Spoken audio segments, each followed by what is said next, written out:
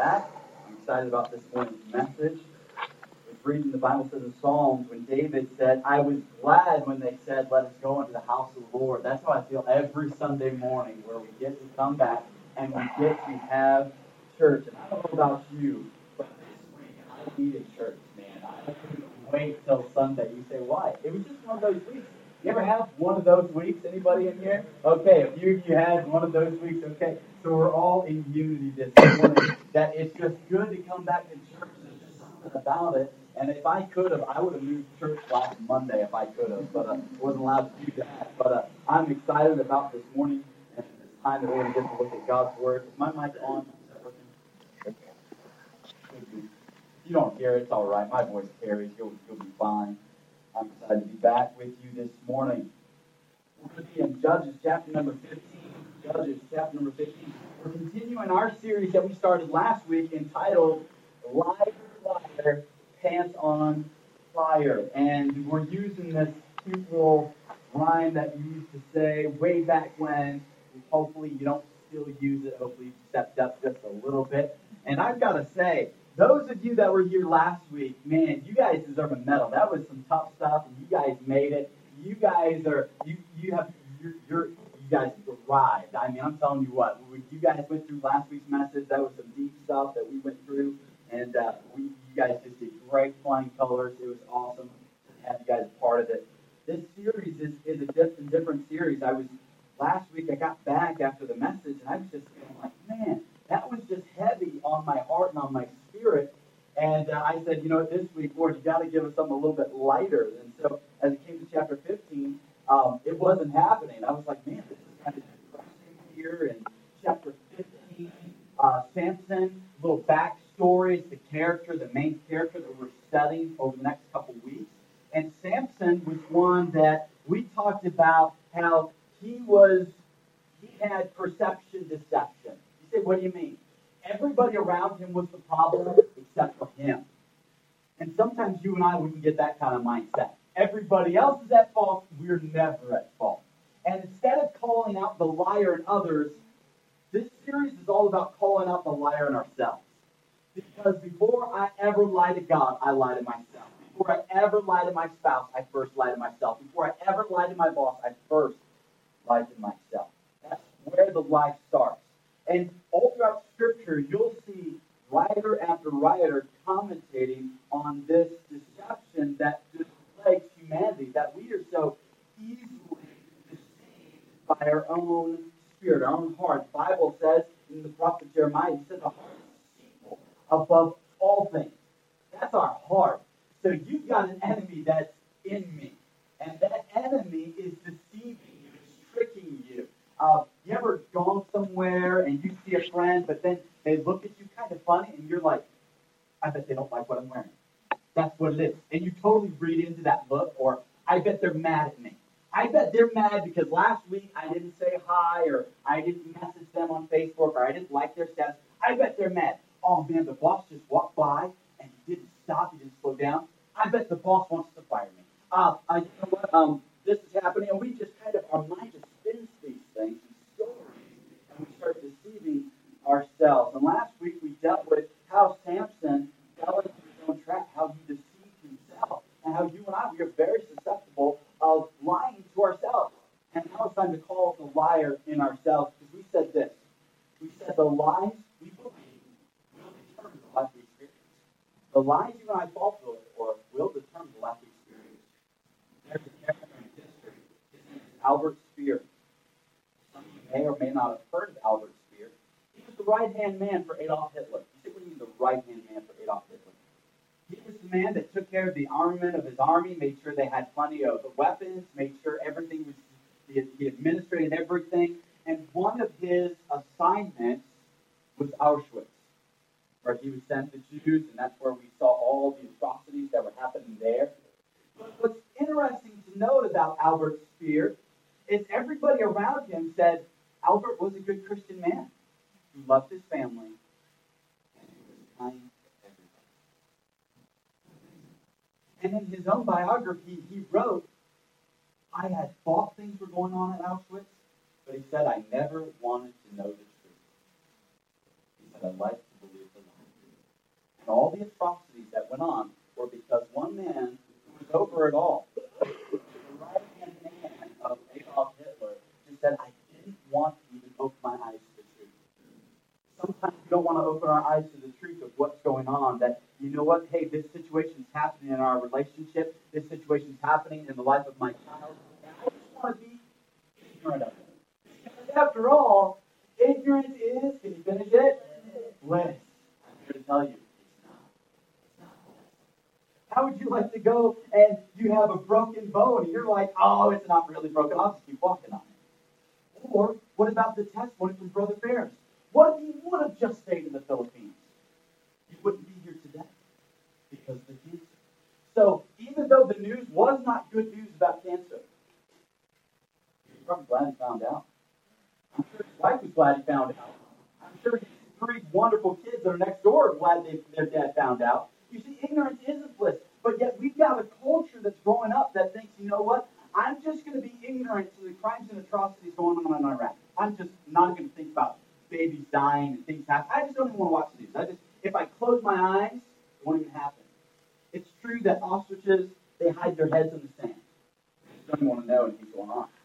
And I'm afraid sometimes we as believers, we just want to bury our heads in the sand. And we just want to let the rest of the world go by. Like, you know, that's not really happening. And as long as it doesn't affect our little insulated circle, we start lying to ourselves. Well, this morning, we're going to learn this one crucial statement. It says, I'm only as strong as I am honest. Samson was a mighty man, a strong man. He is known for his supernatural strength. But where does our strength come from? It comes from our honesty. You see, my relationship with my spouse is not real healthy right now. It's not real good. How honest are you with them? My relationship with my boss is not going real well right now. How honest are you with them when you punch out, punch in? How honest are you on those time cards and those spreadsheets? How honest are you in the relationship? How honest are you with the children or children to the parent? You see, when we get honest, that's when we find our strength. Okay? Samson is going to have a pivotal, life-changing moment in chapter number 15 of Judges. It'll be on the screen. I'm going to kind of go through the full chapter and just kind of do a rundown, but we're going to kind of pinpoint verses 15 through 20. The word and the verses will be up on the screen, but let me just kind of give you a little backstory for some of you who may have missed last week, or this is kind of new and it's kind of cool to hear about this story. Samson was born to wonderful Christian parents who couldn't have children. An angel of God comes down, tells the wife of Manoah, says, hey, your parents can't have children, well, you're going to have a child. But this is a special child. He's going to be a Nazarite. Nazarite meaning he can't touch anything dead, he can't drink anything fermented, and he can't ever get a bad haircut. He can never cut his hair. So that's what it takes to be a Nazarite. This is the vow. Now, you got to understand, Samson was a walking illustrated sermon to the nation of Israel. Because God told the nation of Israel, you're supposed to be different than all the other nations around you.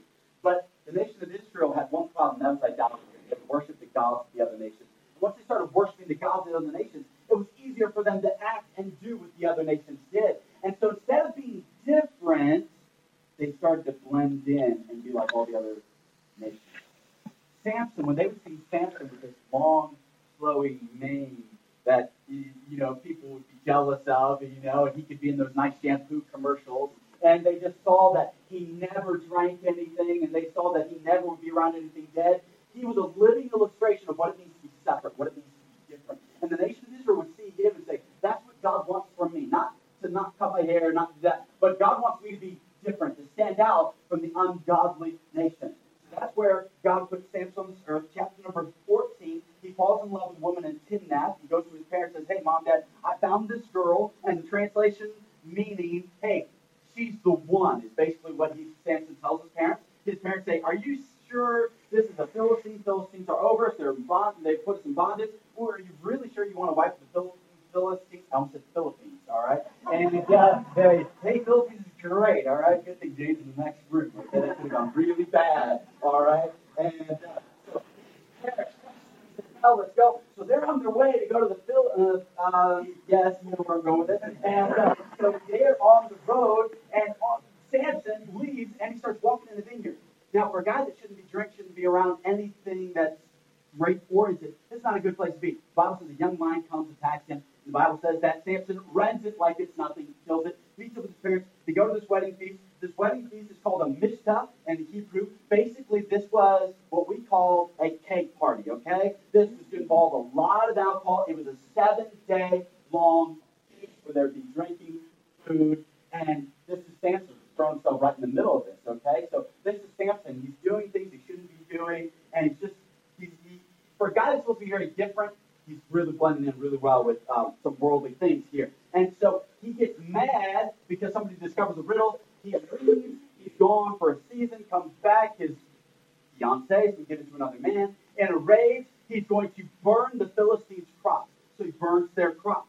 He comes back, and the Philistines that found out his crops are burnt, they murder his betrothed, the wife he was supposed to marry, and her father and his sister, murder the family.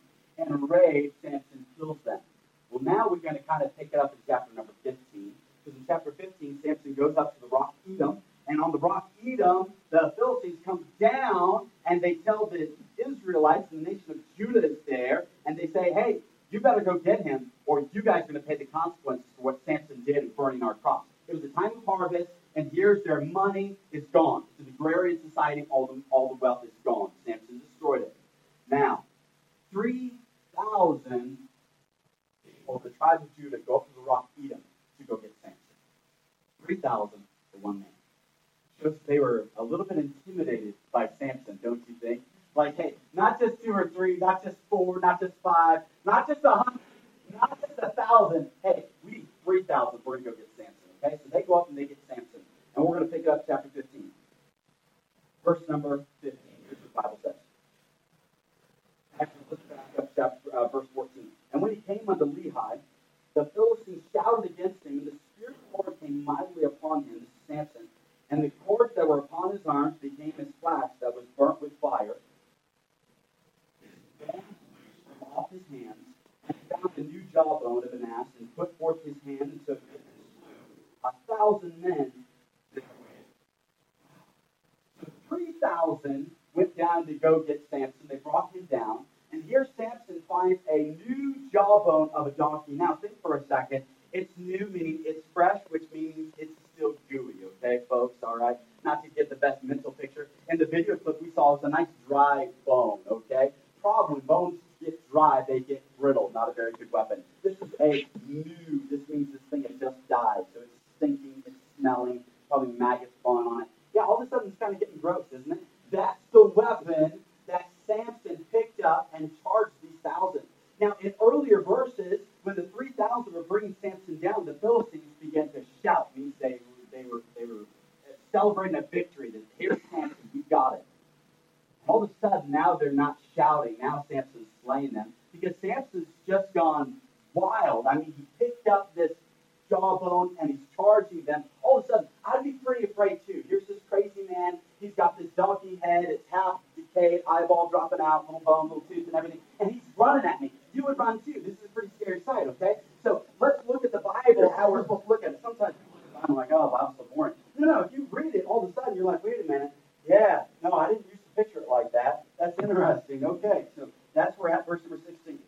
Samson said, with the jawbone of an ass, the jawbone of an ass have I slain 1,000 men. This is a little celebratory song, okay? A little end zone dance, a little touchdown dance, little move for him. So that's what he's doing. He's a poet, all right? And he starts singing poetry after his victory. And notice something that he does in verse 17. It came to pass, when he had made an end of speaking, that he cast away the jawbone out of the hand and called the place Ramoth Lehi. So what's the big deal about naming the place? I want you to know, all throughout Scripture, names are important. Today, names are somewhat important. Many times, when you name your child, you spend a lot of time thinking about the name, usually. My parents, they named all their children off of Bible characters, okay? There's Joshua, my oldest brother, Caleb. There's Daniel, there's Jonathan, there's Lydia, there's Sarah. And then there's Micaiah. How they got Micaiah? I'll go to doctor's offices, and they honestly think a black person's about to come in sometimes. They're just like, we had no idea. The name just didn't fit, the person. We just weren't, where's Micaiah? And I often ask my parents, where did you guys get Micaiah from? Like Joshua, Caleb, those are all normal names. Where did Micaiah come from? And they said, well, there was this minor prophet that died. Thank you. Love you too. love, okay? So I'm named after a prophet that's mentioned once in Scripture and God. All right. So my parents, they said there were significant meanings. I said, great, okay, all right. I don't want to know the significant meaning. They since later told me the backstory. Some of you have heard messages on the character of Micaiah as a prophet that said, as the Lord lives, even what he says, that will I speak. Meaning, hey, I'm not going to say what everybody else wants me to say. I'm going to say what God wants me to say. And it took a stand. All of my brothers and sisters are named after time characters who had to stand and had to stand alone. So that was the meaning, the definition behind my parents naming their children. So names are important, not just now, but they were more so back then. He's just done this incredible feat, and guess what he does? He names the place after himself. You see what I mean? It's called the place of the jawbone. He was basically saying, I want to go down in history with being remembered as the guy that killed 1,000 people with a jawbone. So just so nobody forgets what I did, I'm going to rename the place. Talk about arrogance. Talk about just filled with himself. He thought he did it. He thought it was all about him. And that's the opposite of honest, isn't it? God just did this supernatural miracle. One man, 1,000. I mean, I'm pretty good, but I don't even think I could take on 1,000. You know, I mean, this is pretty difficult, all right? Seriously, though, can you imagine even our best military personnel, one, taking on 1,000? This is a supernatural miracle that God did, and God should have gotten the glory. This should have been a stop, drop. Dear God, thank you for preserving my life. That should have been the end of me right then and right there. There's been moments when God has supernaturally intervened in your life. And the temptation for you is like the temptation for me. You know, just, yeah, amen. God did that. We didn't. We got to come back to the place where we say, you know what? That was God. But then I want you to see something that happens.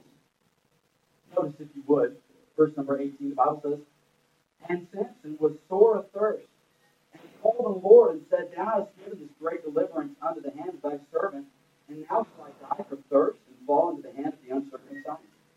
But God clave an hollow place that was in the jaw, and there came water thereout. And when he had drunk, his spirit came again, and he revived. Wherefore, catch this, he called the name thereof, and Hacor, which is in Lehi unto this day. So the previous verse, he named it after himself. The very next verse, he renames it. It's like he has that moment of truth, where he realized that this moment isn't about me. God had called me to be a judge to deliver Israel. This is the first time I've done any delivering from the Philistines. And it's like he has this moment of realization that it's not about me, that it is truly all about God. And God gave me this victory. So he renames the place. And basically what that place that he renamed it means is simply this: the collar spring, or the hill of the crier. Basically the place where he cried to God, where he called out to God. This is part of the message, but it's a good question. Where's your place that you call out to God? Where's your place that you cry out to God? Where's the place that you go, that you said, this is my place. This is the place that I have named, where I go to God, and God, just like Samson, revives my spirit. The Bible says his spirit was revived. His strength came back to him. Here's a man who said, I'm about to die. I need some reviving. I need something. He's severely dehydrated, and he renames the place, a place, and he names it out of utter dependence that was truly all God. When we get honest with God, God will do some exceptional, amazing things in our lives. And finally, verse 20. And he judged Israel in the days of the Philistines 20 years. 20 years. I've entitled this message, when God takes miracles, when God takes mistakes and turns them into miracles. When God takes mistakes and turns them into miracles. Because Samson didn't have a great start, folks. Samson messed up along the way, didn't he? Chapter 15 is riddled with mistakes. Chapter 14, riddled with mistakes. For a man that was supposed to be a man just like God, who was supposed to be set apart, he's not doing a very good job. He's doing a terrible job. But yet, even in the midst of all his mistakes, even in the midst of lying to himself, God says, I'm still going to do a miracle. God didn't just do one miracle in his life. Here he is. The Bible says the Spirit of God came mightily upon him. He was bound hand and foot. He broke them just like it was thread that was heated by fire. He just broke it. And in the next moment, he's killing 1,000 dudes with a jawbone. And in the next moment, he's about to die. And God sends water out of the spring. God does 3 miracles in 5 verses for a guy who's messed up. Gives me hope. Lifts my spirit. Helps me to know that God wants to do things in my life. Helps me to know that God wants to do things in your life. That God wants to take your mistake and work out some miracles. That God wants to flip some things around. That God wants to flip your script. That God wants to do things better than you can possibly imagine. You see, Samson was blinded by his pride. He was blinded by his anger. He was blinded by his sin. Some of us, that's where we're at. We're blinded. We don't even see it. But the first step to solving any problem is to admit there is a problem. And to get honest, not necessarily with anybody else, but just with God. And to say, God, Psalm 139, search me and know me, and try me and see if there be any wicked way in me. God, find a secret place in my heart, because my heart is desperately wicked, and I don't want to be fooled. I want to be honest with you, because when I'm honest with you, that's when I have that strength that I need. That's when I have that power that I need. You see, folks, if I cover it, God will uncover it. But if I uncover my sin, God will cover it. It will just come to God and say, God, here it is. This is it. But how do we deal with the perception deception? How do we get beyond that? I want to give you some encouraging thoughts this morning. First of all, I want you to see that there is power beyond the past. There's power beyond the past. Did you see verse number 14? All of a sudden, here's this man. He comes on, and God's Spirit mightily comes upon him and breaks the cords, and he takes out 1,000 gods. It's like God says, yes, Samson, you did do these things in your past, but it doesn't matter. It's all about what I want to do in the future. You see, some of us, we're living in the past. The past 10 years ago, 5 years ago, 5 days ago, 5 minutes ago. But we've got to get to the point where we're saying, wait a minute, God wants to give me power beyond my past, beyond what I've done, beyond what's happened to me, or what I've done to somebody else. God wants to give me power beyond that. God wants to work in your situation. God gave Samson this unnatural power beyond his situation. God wants to do the same in your life. Some of us, we've fallen in love with our yesterday. Remember when the kids were this size? They were so cute. They weren't wrecking the car, and they weren't going over their minutes, and they were just so easy to manage. I wasn't wondering what time they'd be back at night, because I'd just go to the next room. There they'd be passed out in their bed, just asleep. Man, those were the days. But now I look over. What is this freak next to me? Who is this? Definitely like your father, not mine. Could be adopted. And we start looking and we say, man, the yesterday was so good. Man, the past was so wonderful. And for some of you, I'm afraid you've fallen in love with it. That job I used to have was so good. Man, that girl I used to date, that was pretty good. Oh man, that place I used to be, that city I used to be. And we keep looking back at the past, because if we fall in love with our yesterday, we miss out on our today. We miss out on what God wants to do right here, right now, in this moment. God says, my mercies are new every day. See, some of us, we keep asking God to do abundantly above all that we ask or think. And God says, why? You just want to live in the past. Why should I do anything new for you? Because your memories, everything is about the past. It's just this broken track cycle over and over and over. And you're stuck in yesterday. And God's saying, I got so much more for you. I got this power beyond that I want to do something through you, but you can't be in love with yesterday. Hey, it's time to end that relationship with yesterday. It's time to write the Dear John letter. It's time to say, hey, I'm breaking it off. Yesterday was good. I was talking with somebody who visited our church, and he said something really good, and you've heard it, and I've heard it before, but I was reminded of it. In our cars, the windshield's the biggest window. And then you got your rear view mirror. It's the smallest part in our car. Why?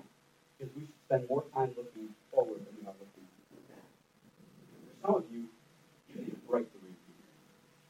that thing down. Somebody say, my car is already gone, man. I'm good. You know, it broke a long time ago.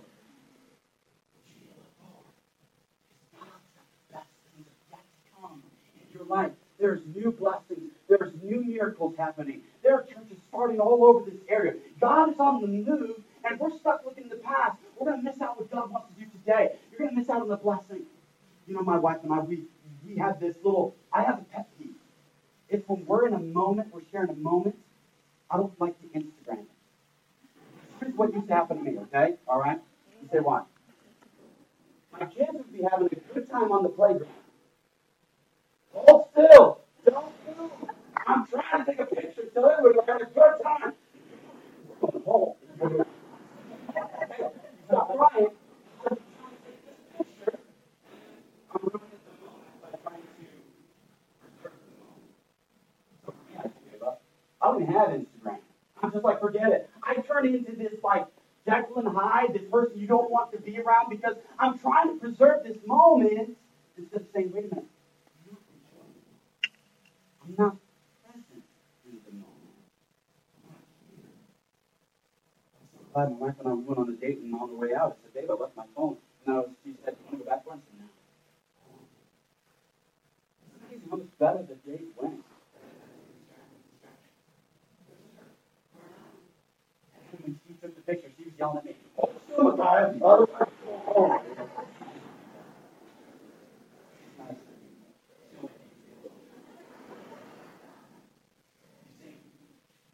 Love what it is if you're wishing for what it was. You can't love what it is if you're wishing for what it was. Some of us are wishing for what it was.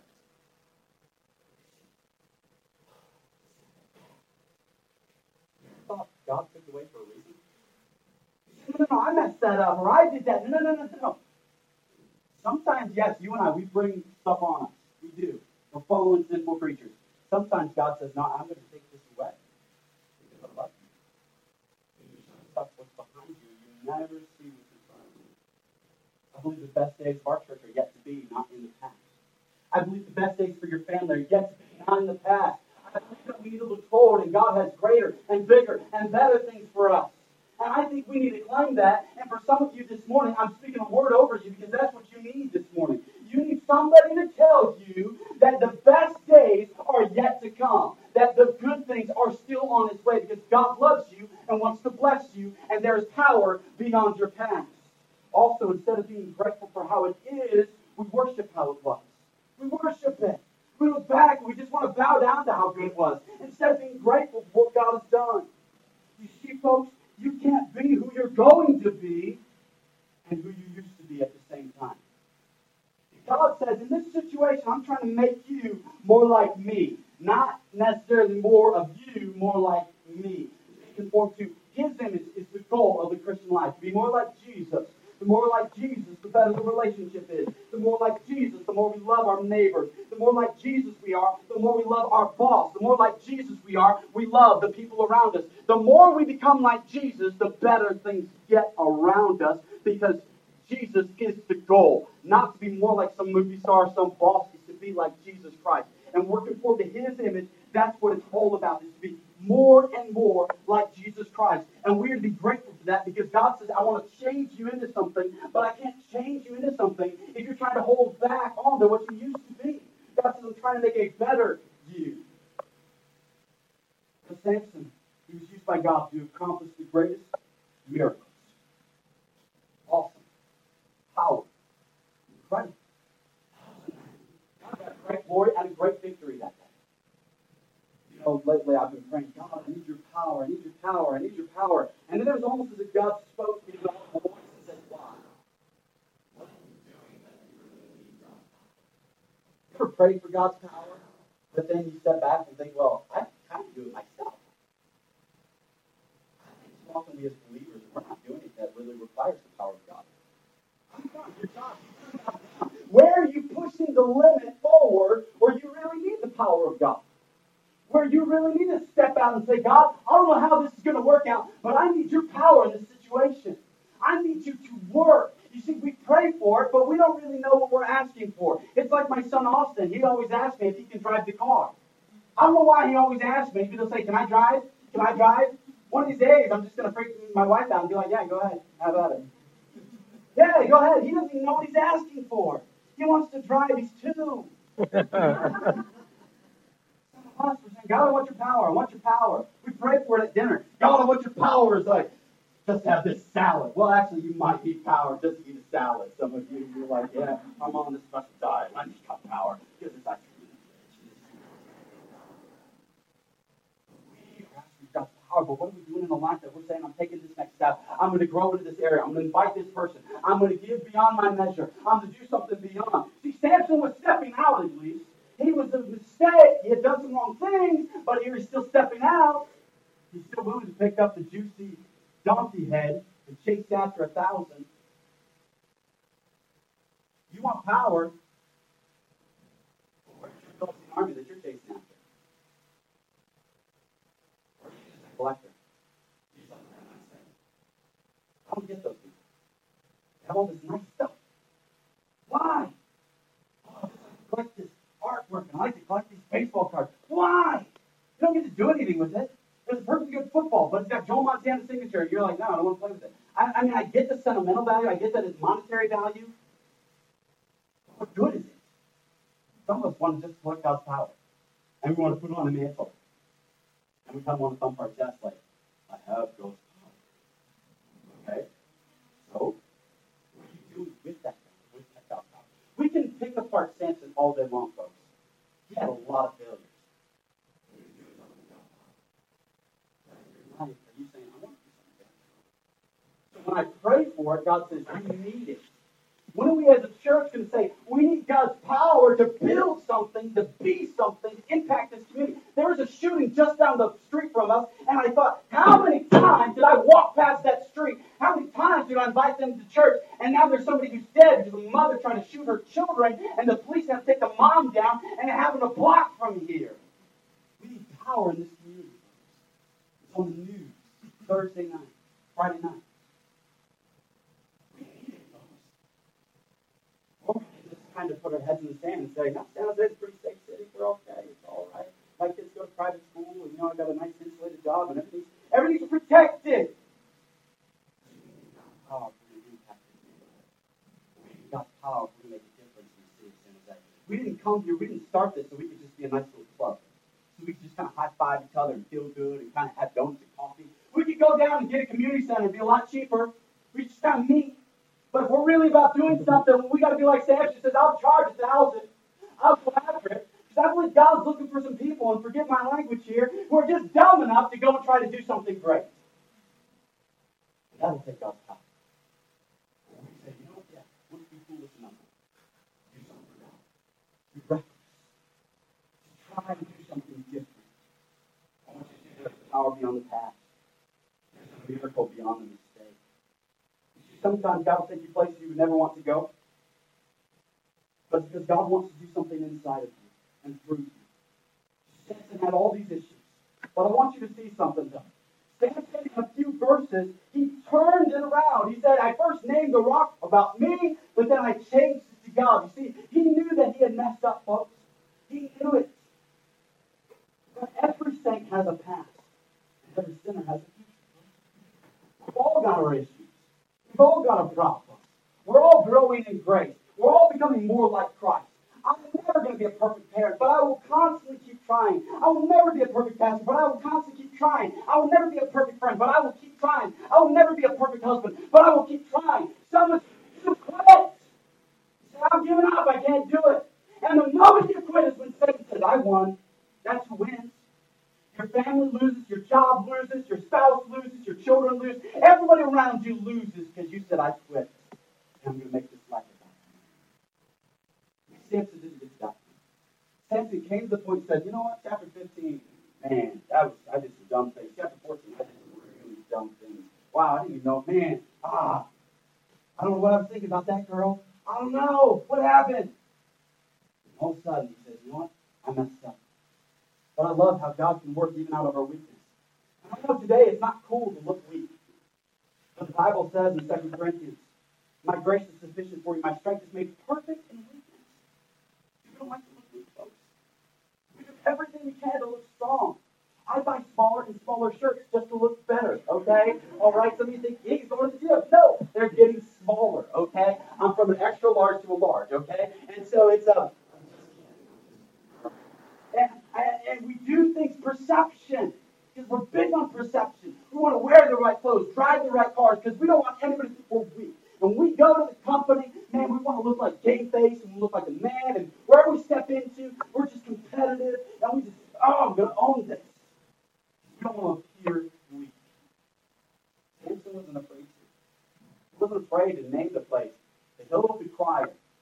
When people went to go to that spring to get water, they'd say, yeah, we're going to the Hill of the Crier. Who cried? Samson. The dude who slew 1,000 men was crying? Yeah, he's about to die. He cried to God. Wow. I would like to know like that. There's a person, whenever they get in this situation, they just cry to God. That'll work in your weakness. Samson wasn't going to pretend. He wasn't going to pretend that his strength is his. God won't bless you, you pretend to be. Pretense up. You're lying to yourself. I've noticed, and men, you know this too, if you've been married any length of time. Our wives see right through it. Anything we do, they're just like, I know why you're doing that. I know why you're trying to act like that. I know the pretense. They know the real us. My mom's very adept at doing it too. Moms just have that sixth sense. They know when we're just putting on air. They're amazing. Pretending. God will just come to you. God will use us when we feel weak. God will use us when we feel unworthy. But we've got to recognize we messed up. And when we mess up, we fess up. And God will take care of the cleanup, folks. See, God has something for us. And lastly, there's hope beyond the hurt. There's hope beyond the hurt. I love verse 20. It's one of those verses of Scripture we've read, and you just can't gloss over it. But I love the last two words of verse 20. 20 years. Verse 20, 20 years. You say, what's the big deal about 20 years? I'd love to have the next 20 years be great. I'd love to make an awesome love God, serve God. I'd love to have a strong relationship with you. I'd love to see this church go on 20 years.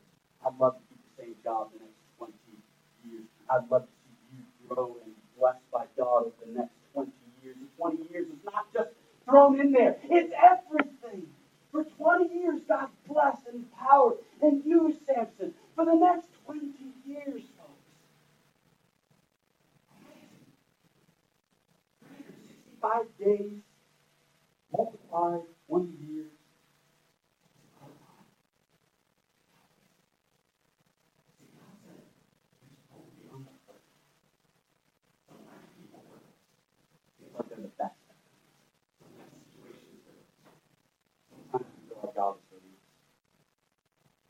I want you to know that there is hope. There's a great story. I love this story. It's fictional, but it's still a great story. There once was this Persian prince who had two servants, and the servants messed up, so he was going to execute them both. Well, the one servant just kind of accepted his fate. It's over. The other servant wasn't so quick to give up. He knew that this young Persian prince was very vain. He had one treasured possession, and that treasured possession was his favorite horse. He loved this horse, cared about it, made sure it got special food, all that organic stuff, grass-fed horse and everything like that. And so he really took care of this horse. And the servant knew that, and the servant said, "Oh, great king, if you would you give me 1 year? Postpone this execution and give me 1 year. And if you give me 1 year, I will teach your horse how to fly." The prince is like, no.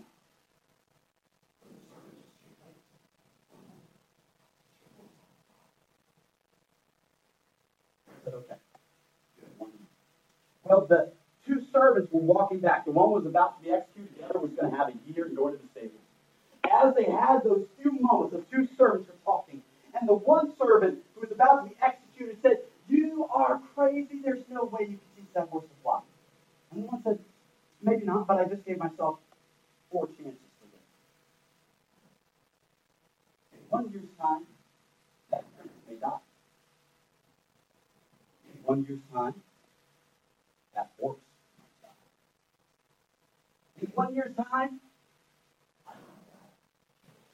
the servant said to him, what's the point?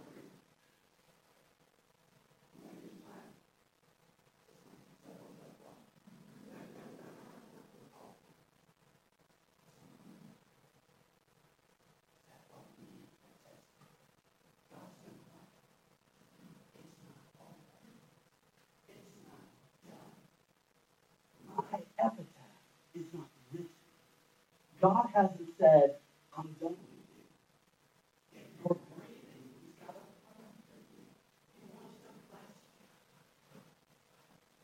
you. Even in the face of controversy, God's not done with you. Samson, all the things that he did, he wanted to get married to the very same people that were murdering and causing problems and stealing food from him. He wanted to marry one of them. Controversy, his parents were up in arms. What are you thinking? Even after that, God said, I'm not done with you. Even in the face of adversity, God said, I'm not done with you. Samson faced so much adversity, but God said, don't give up in the adversity. Don't give up when it gets difficult. You see, your success right now, Christian, may seem stressful, but it's because opportunities come wrapped in opposition. Let me say it again. Your success may seem stressful because your opportunities come wrapped in opposition. Nothing worthwhile was ever done easily. You don't build Facebook or Apple just because it's cool, easy thing to do. You don't build a church because it's an easy thing to do. You don't build a business because it's an easy thing to do. You don't build a marriage because it's an easy thing to do. You don't build a family because it's an easy thing to do. It's worthwhile is why you do it. And that's why you'll stay up late, you'll get up early, you'll work hard, you'll work beyond even what you think you can do. You'll keep going, you'll stay at it, and you'll stay at it day after day after day. You'll stay in your Bible, you'll stay in prayer, you'll stay in close relationship with that spouse, you'll stay in close relationship with those kids, because they're what's worth fighting for. They're what you love. You can face the adversity. I'm done with you. You can keep going, even in the midst of adversity. I was in college and I was discouraged and some things happened, and my college president, some of you know him, John Getch, he gave me a verse that he thought would encourage me. He said, Micaiah, it's my life verse. He said, I've never shared it with anybody. Dr. Getch is a very private man, very private. And he doesn't share a lot of things, but he was always close to Jane and I. We always had a good relationship. And he said, I'm going to give you a verse as my life verse. Here was his life verse in a letter he wrote to me that said, I hope this encourages you. Job 16:12. I was at ease, but he hath broken me asunder. He hath also taken me by my neck and shaken me to pieces and set me up for his mark. Thank you, God. Bless my soul. What in the world? Shaken and he set me up for his mark. That means this is a guy who wanted to shoot bow and arrows at a target. And that's how he felt. And Dr. Getz said, you missed the point. He said, God says you're shaken. God wants to stir you out of stillness. Love that, church? God wants to stir you out of apathy. Stir you out of the rut that you're in. Some of you know you're in a rut, and God said, I've got to get you out of this place. You've been living here too long. You've been here, and I'm going to shake you. I'm going to kind of wake you up, but it's going to be okay. You're not going to die, but it's to get you out of this comfort zone. I want to do something through you. See, sometimes God wants you to learn something. Sometimes God wants you to leave something. God wants you to do something different. It's dangerous to stay stuck too long. It's that stillness that's killing us. How many Christians do we know? They just kind of go to church, and that's it. Don't do anything else. Don't pray. Don't read the Bible. Never bless anybody else. Never telling anybody else about what God's doing. Never telling anybody else about Jesus Christ and how He made a change in their life. They're just still in a rut. And God's saying, hey, even in the midst of adversity and controversy, I'm doing something. And lastly, even in the face of uncertainty, God's not done with you. God's not done. Even in the face of uncertainty. Let's think about the future. There's one word you can put about the future. None of us have a crystal ball. None of us can predict the future. You know what? I wasn't called to predict it. I was called to envision it. They said, what was the magic behind great leaders like Steve Jobs? They said he could envision a preferred future. Everybody else would go by consumer reports. What does the consumer want? Kind of how our politicians do it. What do the consumers want? That's how we'll vote. That's what we'll do. Instead of saying, no, this is where we need to be at.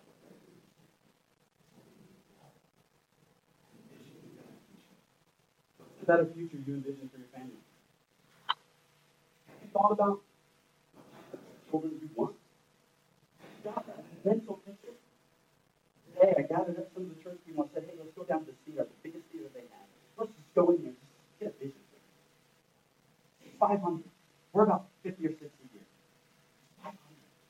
We walked in there. And we were dwarfed. I mean, just huge. We could make watch a movie in there. The chairs of leather. It's nice. It doesn't smell like popcorn. It's all nice and clean. Big stage.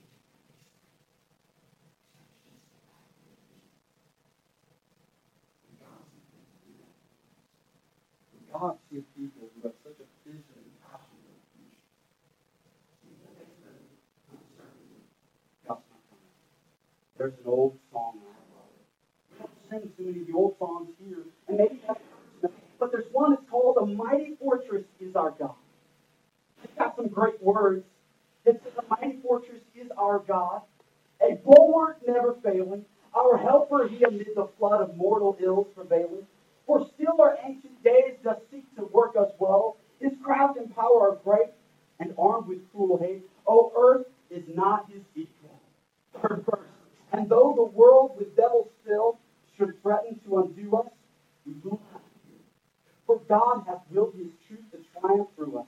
The prince of darkness may be grim. We tremble not before him. His rage we can endure. For lo, his doom is sure." One little word. A mighty fortress is our God. In the midst of uncertainty, where's your rock? That's what it goes back to. Samson renamed the rock. He knew where he came from. He knew where his strength really lied. Where does your strength come from, Christian? Does it come from if you feel good or not, if you've had your coffee or not, if somebody's been nice to you or not, or does it come from the rock? Does it come from a mighty fortress? Does it come from God? So no matter what happens in the economy, no matter what situation is thrown at you, you say, I'm sick. Nothing's moving me. Something may happen with the business, something may happen with the relationship, something may happen in my life. But you know what? I got this rock. And I'm not. Mighty fortress is God. Stand on your feet.